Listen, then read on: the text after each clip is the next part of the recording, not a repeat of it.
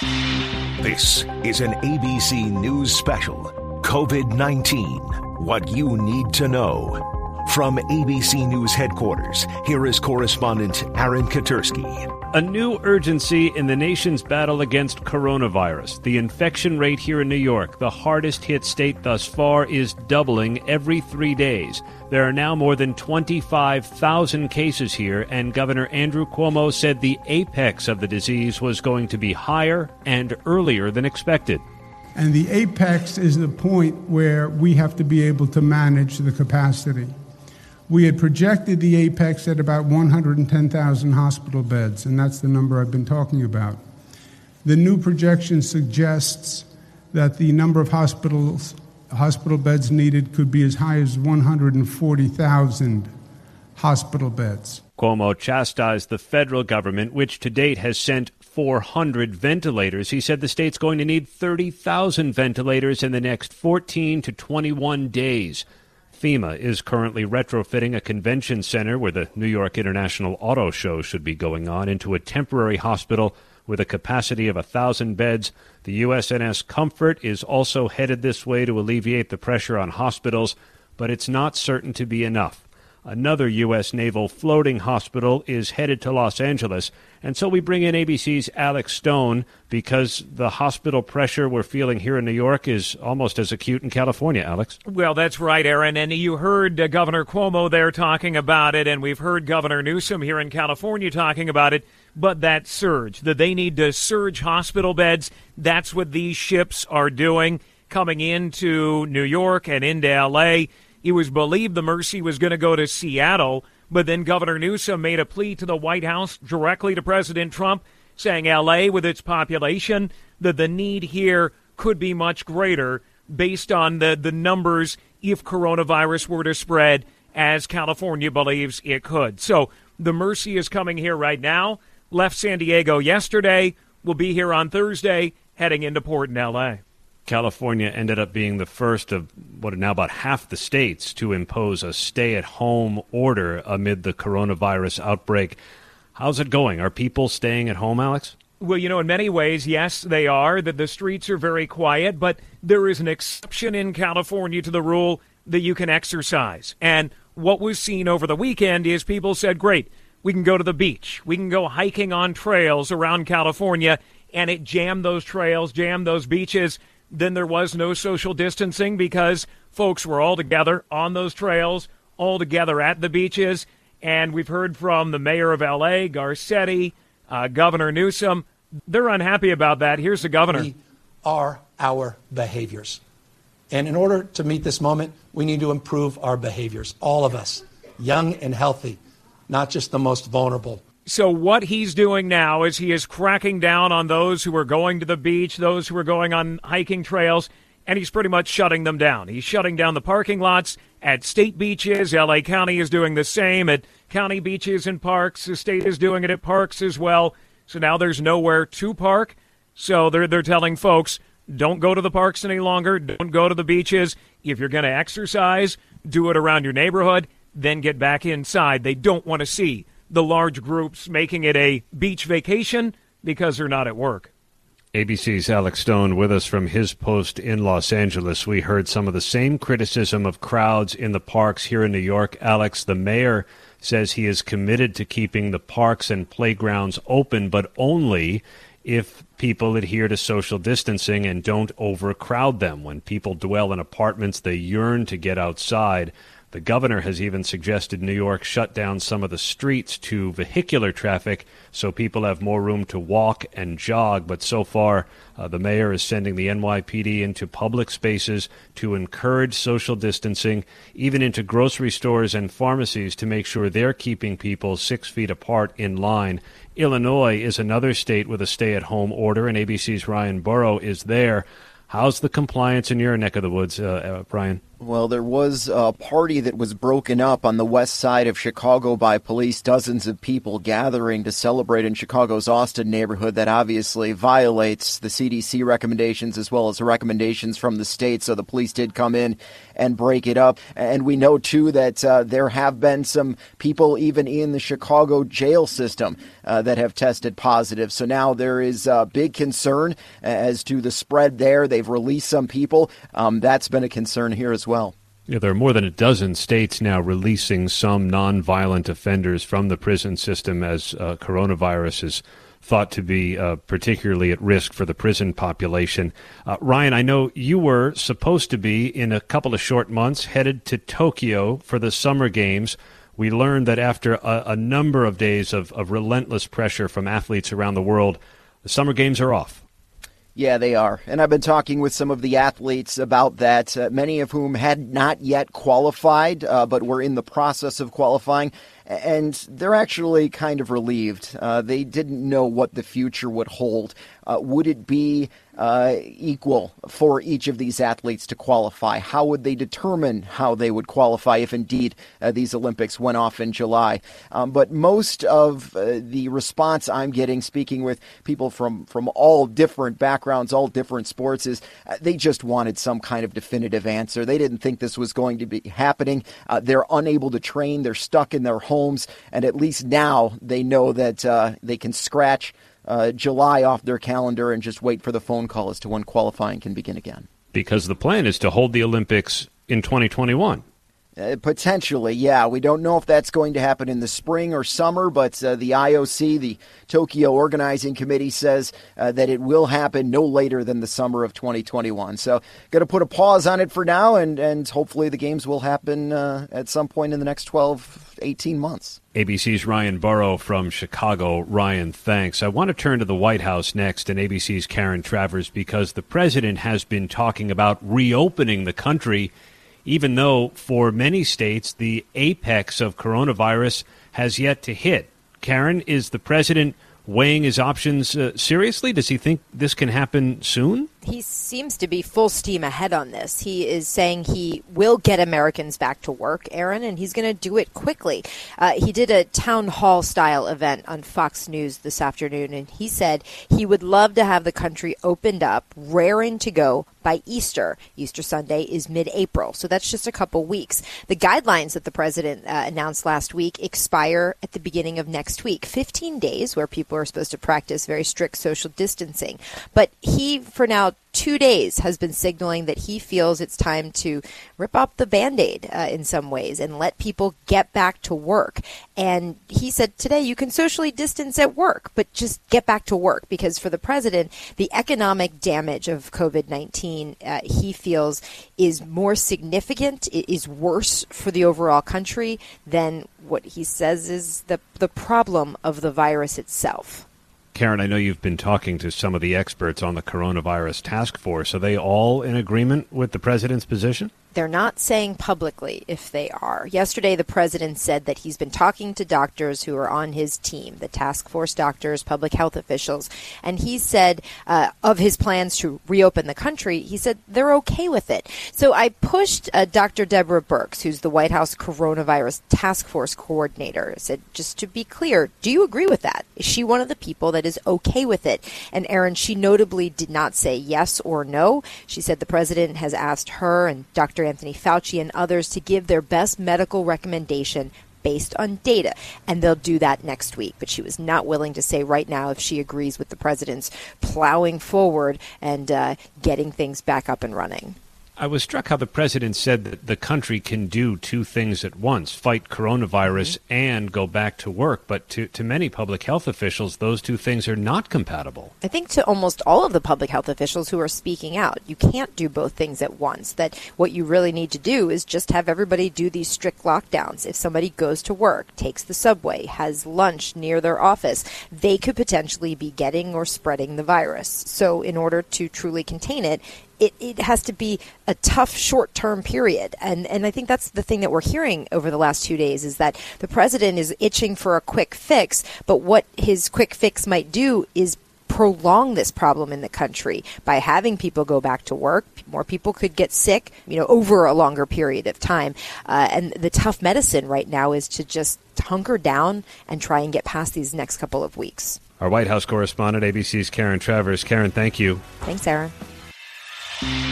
This is an ABC News special, COVID-19, What You Need to Know. Here is ABC News correspondent Amy Robach.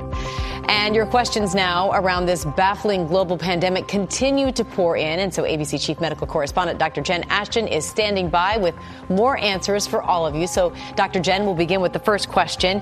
How effective and useful are homemade masks? I am seeing lots of offers for making face masks from designers to home sewers, but how effective are they really?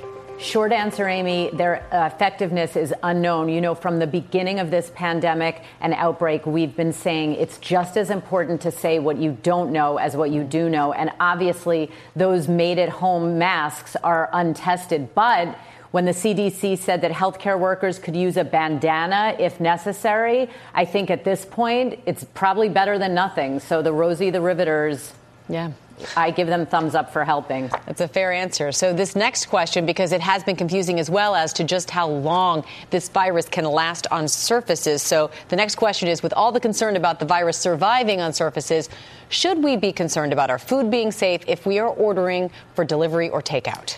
This is a tough one, Amy, because I've thought of that myself. I can tell you scientifically, if there is any, let's say the food worker coughed on your food and then you ate it, your stomach acid would likely kill that virus. However, if you eat with your hands, maybe not so much. But it's a balance because you want to support these restaurants when they are really struggling right now. So I've been trying to order in just once a day just to try to keep them going. The next question we have here, are there any over-the-counter medications we shouldn't be taking?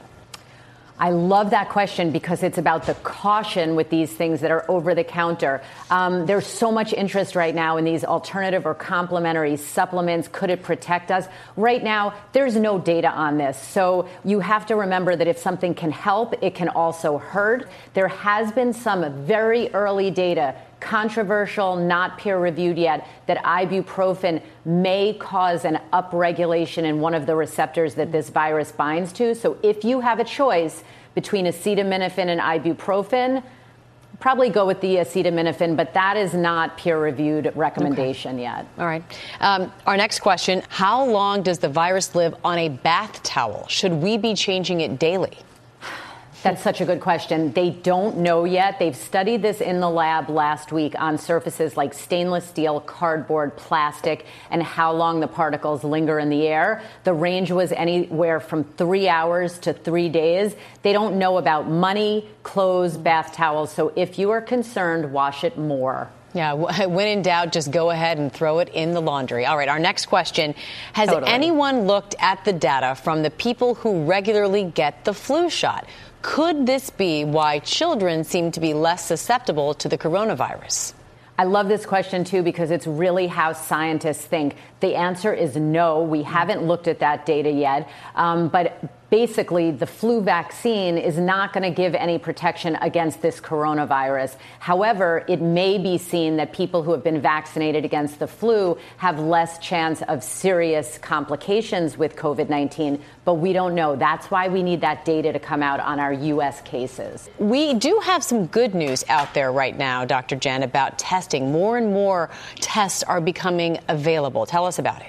So I want you to think of testing, Amy, in kind of two prongs. One is that we need to test as many people as possible, as we heard kind of in the beginning of this outbreak. That's how South Korea was so effective in flattening their curve. The other side is that testing usually uses up valuable resources like personal protective equipment and exposes healthcare workers to risk. So they're kind of seemingly at odds to each other. But here's some really good news. Yesterday, the FDA approved one of the first self-swabs. That's going to be coming out literally any day now, which is going to enable people to swab themselves, protect the healthcare workers, conserve those PPEs, and then something called point-of-care testing. That's going to be almost like a pregnancy test. You'll be able to get a little finger prick of blood, get get the results back in 15 minutes. We're going to start to see that rolled out soon. And then you may have heard serology testing. That's a blood test to look for antibodies to know if we've been exposed. So we need to really dive deep in this testing so we can get a good grip on this virus. That's right, because so many people are asymptomatic and yet could spread the disease to people who are much more susceptible to serious conditions. And so by what you just said, it sounds like in a perfect world, everyone would have either one of these tests available to them. Well, certainly if you live in a hot spot or if you have mild symptoms. And right now, the people with mild symptoms are being told just stay home, no test. And Dr. Jen, we should mention you are on official self-quarantine now. So tell us how that is going for you. I miss you, but obviously we're connected electronically. You know, at the end of last week, I had a mild headache, and that's very unusual for me. So I decided to stay home over the weekend out of an abundance of caution. And then yesterday, while working from home, I was notified that someone with whom I had prolonged close contact was diagnosed with coronavirus. So now I'm following the recommendations, which is really hardcore, vigorous self-quarantine for a total period of 14 days since my last contact with that person. So what does that mean? I'm not leaving my apartment. No one's coming in. I have been in close contact with my kids for the past week, and all of us are fine. Thankfully, we don't have any symptoms, so I'm not really distancing myself in my home. But yeah, I'm on lockdown for another week. Yes, as are so many people. So we certainly wish you the best and hope that you are going to be okay, as everyone else is. But with so much unknown right now, Dr. Jen, is there anything we can be doing that's known to be effective to boost our immune systems? You know, you and I talk about this all the time, Amy. The best things you can do all the time, and especially now, get 7 to 9 hours of sleep, wash your hands as much as possible, and exercise, if it is possible, depending on where you are, has been shown to boost the immune system and has been associated with lower chance of various upper respiratory infections. So I'm doing push-ups in my apartment because I can't leave for the next week, but exercise is really, really important. All right, so I'm going to challenge you to that push-up challenge that we've all been challenging each other around social media. All right, Dr. Okay, Jen. Awesome, you're on. Thank you. And if you have any questions for Dr. Ashton, send them to her Instagram at Dr. J. Ashton. In the meantime, we turn now to ABC's Rachel Scott. These are some of the developments that we are watching right now. Officials in Wuhan, China, the epicenter of the global outbreak, announcing it will lift its lockdown on April 8th, allowing transportation to resume. Those easing restrictions are after new infections dropped to 0 last week. And back here at home, airlines continue to cut flights. FlightAware now reporting volume is down 48% as of this past Sunday. But gun sales are spiking even higher. Colorado officials reporting 25,000 background check requests last week alone. That's a 227% hike. And now let's get to concerns rising over scams promising quick results on coronavirus tests. ABC's Pierre Thomas with more on the warnings from the FBI. The coronavirus pandemic is bringing out the best in many Americans, but unfortunately it's revealing the worst in other people, specifically criminals who are trying to prey on U.S. consumers. If you want to receive a free testing kit delivered overnight to your home, press 1. These calls about the coronavirus are all the more sinister because they appear to be so helpful to consumers, advertising free test kits, but with a fee. For only $79, our highly trained technicians will do a full air duct cleaning and sanitation to make sure the air you breathe is free of bacteria. The problem, the federal government says they're all fake, scams designed to steal your money and give you nothing. Authorities warning that potentially thousands could be targeted. The FBI and other federal agencies seeing a surge in these types of scams. The last thing the American people need in the middle of this pandemic is criminals trying to take advantage of them and profit off their concerns. And it's not just robocalls. The Justice Department has shut down a website offering a vaccine kit for a shipping charge of just $4.95. The problem is no such vaccine exists. All right, Pierre Thomas, thank you. That's the latest from here, Amy. Back to you. Rachel, thank you. And when we come back, the major company adding workers while many others stall. What one CVS executive tells us right here about its plans to expand new hires. Plus, divorce parenting in a pandemic, some real steps you can take to bring the stress level down. We'll be back in just a moment.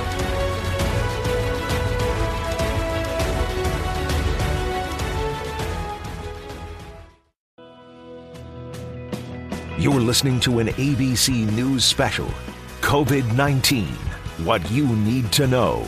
Once again, here is ABC News correspondent Amy Robach. The coronavirus pandemic has many families restructuring their daily lives. And for those who co-parent, it can be especially complicated when everyone is asked to stay home. Psychiatrist Janet Taylor is here to give us some tips on how to navigate co-parenting during these very untraditional times. And Dr. Taylor, I know you're co-parenting right now, so tell us how you're coping. Well, exactly. You know, co-parenting is a challenge in the best of times. But the key, and as you mentioned, I'm divorced myself, is to really think about communicating in the spirit of cooperation for the well-being of your child or children. So how do you do that? You focus on making them understand that no matter what the state is of your current relationship, you're keeping them first. You also are willing to exchange schedules and ask your partner what help they need, acknowledge them, and see how you can truly be better together even though you are apart. Yeah, and with all this anxiety and fear circling the situation, and yes, divorce, even in the best of circumstances, is trying to juggle schedules. How can parents maintain that schedule for their kids? I'm curious during this crisis, because especially if we're worried about transferring germs or going from one home to the next, that's a potential nightmare. Well, it is a nightmare. So then you think about care, right? And so be aware of where your children are going. And if your partner says, you know, what kind of exposures do they have? This is not the time to pick fights, but to be honest and thoughtful about minimizing that exposure. So if there's a situation where maybe if you've been exposed or they've been exposed and your schedules have to change, that you can work with that and not pick and point about that. So it really is about being thoughtful in your interactions and keeping the children first. Yes, I'm divorced as well. My ex-husband lives out of state, and my daughters had a scheduled visit with them that we both decided was best that they stay home. Sometimes one parent has to make the sacrifice, knowing that it's in the best interest of the larger group. But it's not always easy for people to be that person who makes the sacrifice. What are your tips for those parents in those types of situations? Well, avoid keeping it personal. And I understand the angst, anxiety, even anger, but sometimes relief at being away from that relationship. But to really focus and think about, it's about making decisions together. If you have to alter a schedule, maybe you can make it up later. And you can stay connected using social media. This may be a time where if you're the custodial parent and in charge of homework, you're tired, maybe you can dial in that other person and let them monitor virtually. Actually, I've said this with all of my family members. It feels as though we're seeing each other more often than typical because we are checking in. So I would imagine a good tip would be for the other parent to have a scheduled FaceTime visit. If you hadn't before, do it now. If you're every other weekend parent, maybe check in once a day now and spend 20, 30 minutes on FaceTime with your children. Exactly. You can have a COVID-19 check-in where you can include the other parent, talk about what concerns your kids have, talk about any updates and fears they have. And it's important for our children to know that even though we may have had a disagreement, maybe divorced or separated, there are ways to work through the emotions, and it can be a healthier outcome for everyone. I agree. Dr. Janet Taylor, as always, incredible advice. Thank you so much for your time. CVS Health has announced it is looking to hire 50,000 new employees across the country. And here to tell us more about the expansion is Chief Policy and External Affairs Officer of CVS Health, Tom Moriarty. Welcome, Tom, and thank you for being with us. This is pretty good news for a lot of people. You're beginning to embark on the most ambitious hiring drive in your company's history, 50,000 new hires. So tell us what some of the positions are you are looking to fill and how people can apply for them. Yeah, first off, Amy, thank you for having me. It is an important announcement on our part. And, since the crisis has begun, we've thought every day about what we can be doing for our patients and the customers we serve and the difference that we can make. And as the pandemic has moved through, we're seeing a growing need for additional employees across our enterprise. And so the job announcements we made yesterday, the 50,000 positions we're looking to fill immediately, they will go across our entire enterprise, including both at our pharmacies and stores, our call centers, at our warehouses, solving for inventory, as well as other frontline individuals to help us address this both on a permanent and temporary basis. All right, good. And that inventory is a big topic because we keep seeing panic about essential supplies and personal protective equipment. They're unavailable in a lot of places. So how is CVS getting that much needed supply to stores for employees and customers? We've been working since the start to address this situation. We're working with our suppliers across the country to try to address the needs that we have as well as the needs of our customer. And so we've been prioritizing the harder hit areas with this equipment. Our goal is, though, to continually roll this out and provide our pharmacists and our colleagues at the front lines with the equipment that they need to protect themselves and their families. And this is pretty impressive. You opened up a testing site at your location in Massachusetts where employees are now doing the actual testing. So what else can you tell us about that site and if there are plans to open any more? Sure. And it really was designed as just one of many alternative and options to try to get testing out there more quickly. And we've dedicated that site to first responders and healthcare workers to give them the knowledge, the comfort that they need to know whether or not they have tested positive and their ability to continue helping in this situation. So we're working very closely, again, with FEMA and the Public Health Service, as well as the governors across the state. It is commendable and incredible that you guys have already done as much as you have. I do have a question, though, because a lot of people rely on those monthly prescriptions to be filled. Has there been a run on medications? Will customers be able to continue to get those prescriptions? Well, Amy, when this first broke, we did a number of things to make sure we had access to medications. First off, we waived any delivery charges for home delivery. We've provided refills on 90-day prescriptions and waived any restrictions associated with that. We've also advanced and waived copays at Aetna for telemedicine services. And what we've seen is an almost 200% increase in telemedicine visits. We've seen over almost a 400% increase in home deliveries. And so from a supply situation, roughly 90% of all dispensing in this country is generic medications.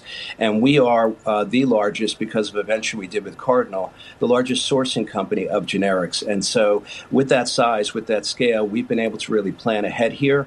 We are seeing spikes in some of the medicines that have been talked about as having potential efficacy against COVID-19.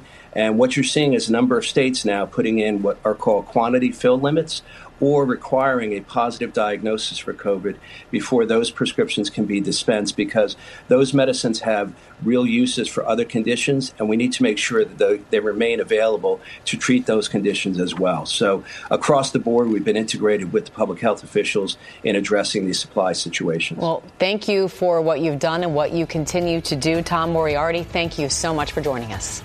Well, while the number of coronavirus cases continues to rise here in the U.S., the number of outbreaks in China, thankfully, has dropped dramatically as that country begins to loosen restrictions on public gatherings and seeks a return to normalcy. It does beg the question, what does life after COVID-19 look like? Well, joining us now to talk about her experience is registered nurse and Chinese resident Kate Shi.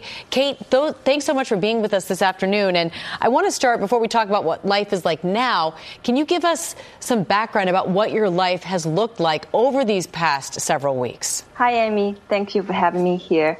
Of course, during the outbreak, I was at home with my parents in their apartment. I was visiting them for the Chinese holiday. Then I found out I couldn't leave to return to work. So I spent almost 3 weeks at home with them. I think the biggest challenge at that time was to make them comply. They did not believe it at first. My dad especially, he kept telling me, how can you control me? I want to go out. I need to walk the dog. I need to go to the shop. But after a while, because we were seeing all those stories on the news, and we started realizing how bad things were in Wuhan, we got scared of coming in contact with this virus. Then we just kind of stay home.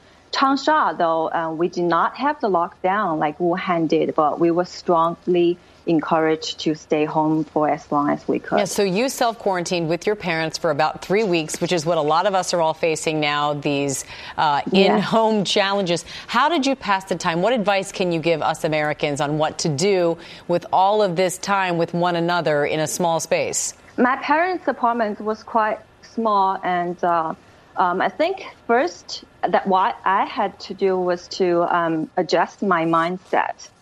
Having to stay at home does not mean that I've lost my freedom or have lost my control over my life. It actually means I consciously make a decision to protect myself and my family from this virus. So after I get this out of the way, things became easier. I planned my day. I got up the hours like I normally do. I did things in the apartment. Even learned to play a musical instrument, which I still practice today. I made a hobby out of it. So I also exercise using the online videos that are allowed out of it, workout videos. I interact a lot with my parents. I took advantage of this time that I had with them. We had this casual hour after dinner every day where we played cards. There were a lot of laughters. It was actually quite nice.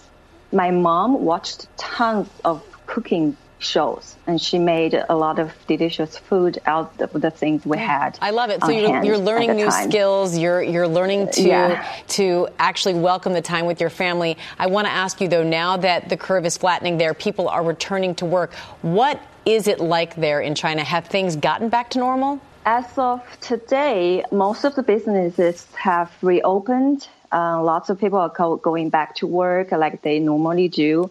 People are getting out on the streets. Some businesses have just recently opened, like the malls. Restaurants, though, they only do deliveries. Very few of them allow you to eat in, but they definitely are on the rise of reopening business to public. Supermarkets, pharmacies, they never shut down because they were considered essential, but they did cut their hours. At this point, I wouldn't say that things are 100% back to normal, but we're definitely well on our way there. Well, that is certainly welcome news for those of us who are several weeks behind you. Thank you so much for being with us. We appreciate your time, Kate. Thank you. The pleasure is mine. Thank you. All right, we got some final thoughts now from Dr. Jen Ashton. A couple of things that I'm looking at today. First of all, good news about testing. There are going to be point-of-care tests with results back in 15 minutes, serology hopefully soon, and more home tests coming literally days, weeks, very, very soon. So I think that's really important. On the data front, we have some really good news released yesterday by Dr. Birx in the task force. There have been no deaths due to coronavirus in children under the age of 15 in Europe, and only one death under that age group in China. So again, more good news for the pediatric population. And then finally, I'm leaving you today, Amy. Yesterday was 3 A's. Today is 3 S's. Number one, science. We continue to learn more and more about this virus. And since data drives decisions, that's really important. 2 is share. Share your feelings. This is a stressful time. We all need to get these feelings out. And you probably know what the 3rd S is, Amy. Social distancing.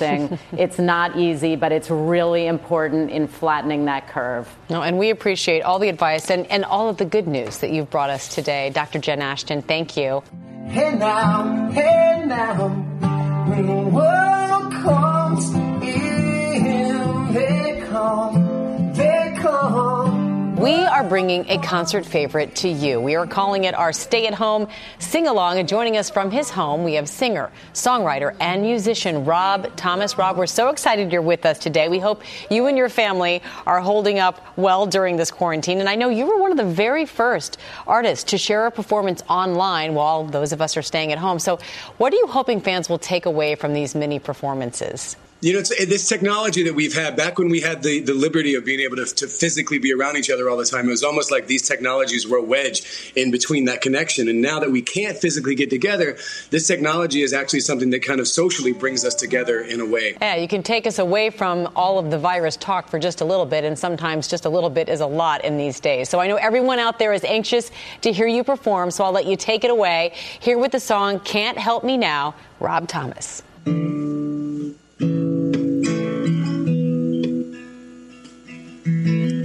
Sunlight falls heavy, can't hide your wake already. Long night, you're unsteady, you don't even want to be here, do you?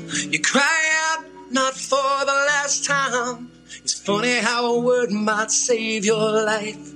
And I'm saying a lot right now, but I don't want to fight, I don't want to cry, I don't want to leave, but I don't want to be here now. There's a bad taste in my mouth.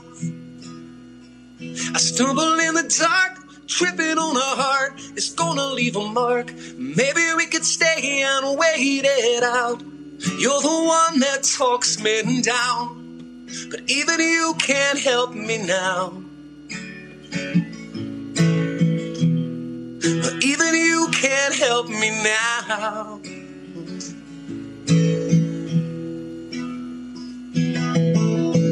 Headlight, dark highway, drive home but it feels all sideways. No signs, I'm a head case, I'm alone but I feel you now. Head down, I can't remember if we left on a start or an ender. 'Cause you and I, we're so worn down. But I don't want to fight, I don't want to cry, I don't want to leave, and I don't want to be here now. There's a bad taste in my mouth. I stumble in the dark, tripping on a heart. It's gonna leave a mark. Maybe we could stay and wait it out. You're the one that talks me down, and even you can't help me now.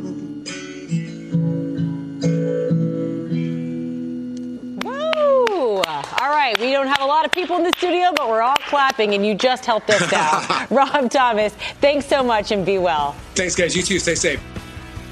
That's our program for today. I'm Amy Robach. Thanks for listening.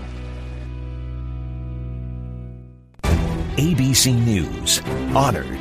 Winner of 4 Edward R. Murrow Awards. ABC News, America's #1 news choice.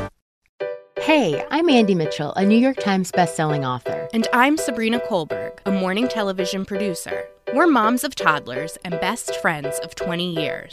And we both love to talk about being parents, yes, but also pop culture. So we're combining our 2 interests by talking to celebrities, writers, and fellow scholars of TV and movies. Cinema, really. About what we all can learn from the fictional moms we love to watch. From ABC Audio and Good Morning America, Pop Culture Moms is out now wherever you listen to podcasts.